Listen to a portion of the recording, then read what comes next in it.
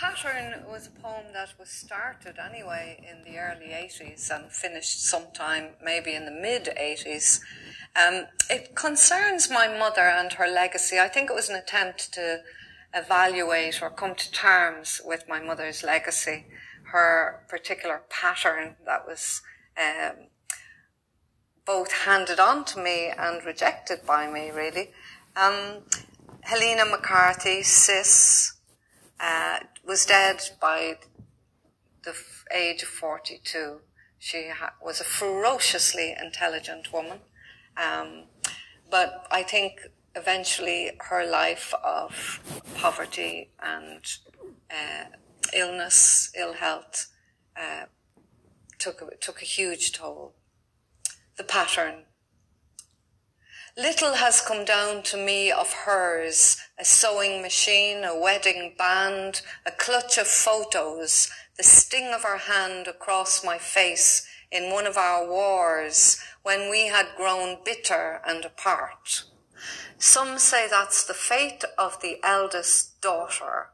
I wish now she'd lasted till after I'd grown up.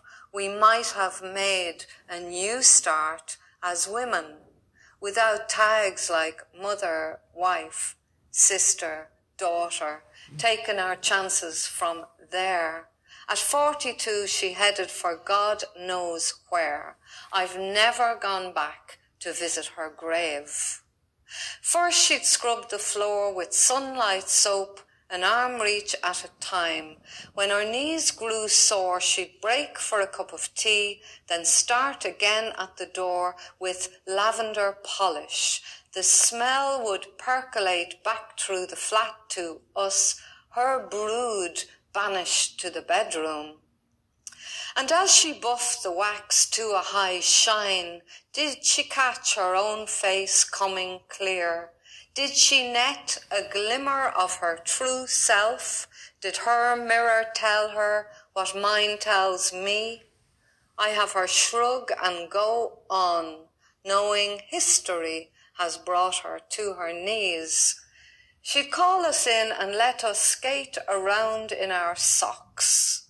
We'd grow solemn as planets in an intricate orbit about her. She's bending over crimson cloth. The younger kids are long in bed. Late summer, cold enough for a fire. She works by fading light to remake an old dress for me. It's first day back at school tomorrow. Pure lamb's wool, plenty of wear in it yet. You know I wore this when I went out with your da. I was supposed to be down in a friend's house. Your granda caught us at the corner. He dragged me in by the hair. It was long as yours then, in front of the whole street. He called your da every name under the sun. Corner boy, lout. I needn't tell you what he called me. He shoved my whole head under the kitchen tap, took a scrubbing brush and carbolic soap, and in ice-cold water he scrubbed every spick of lipstick and mascara off my face. Christ, but he was a right tyrant, your granda. It'll be over my dead body anyone harms a hair of your head. She must have stayed up half the night to finish the dress. I found it airing at the fire, 3 new copybooks on the table and a bright bronze nib. St. Christopher strung on a silver wire, as if I were embarking on a perilous journey to uncharted realms. I wore that dress with little grace. To me it spelt poverty, the stigma of the second hand. I grew enough to pass it on by Christmas to the next in line. I was sizing up the world beyond our flat, patch by patch, daily after school, and fitting each surprising city street to city square to diamond. I'd watch the Liffey for hours pulsing to the sea and the coming and going of ships, certain that one day it would carry me to Zanzibar Bombay, the land of the Ethiops. There's a photo of her taken in the Phoenix Park alone on a bench surrounded by roses, as if she had been born to formal gardens.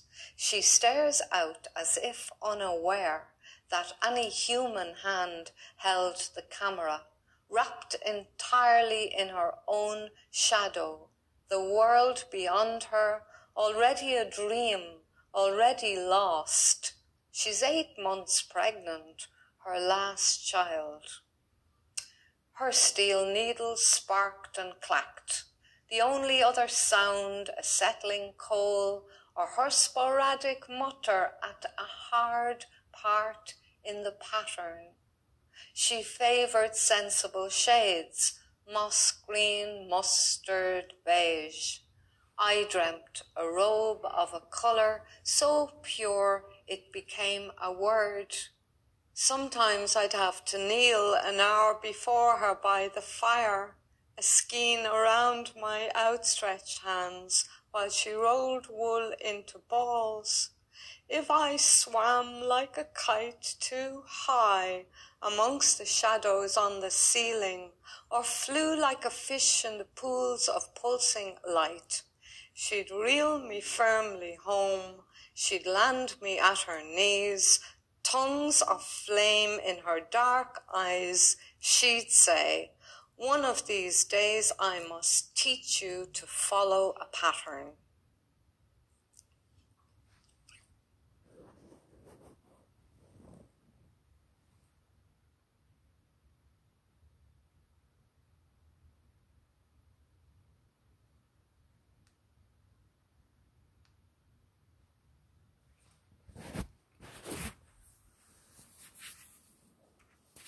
That was Paula Meehan, and forgive me if I titled her as Patricia Meehan before. That was Paula Meehan. I sure hope you enjoyed her. She's really good, so we'll hear more of her. Thank you for listening.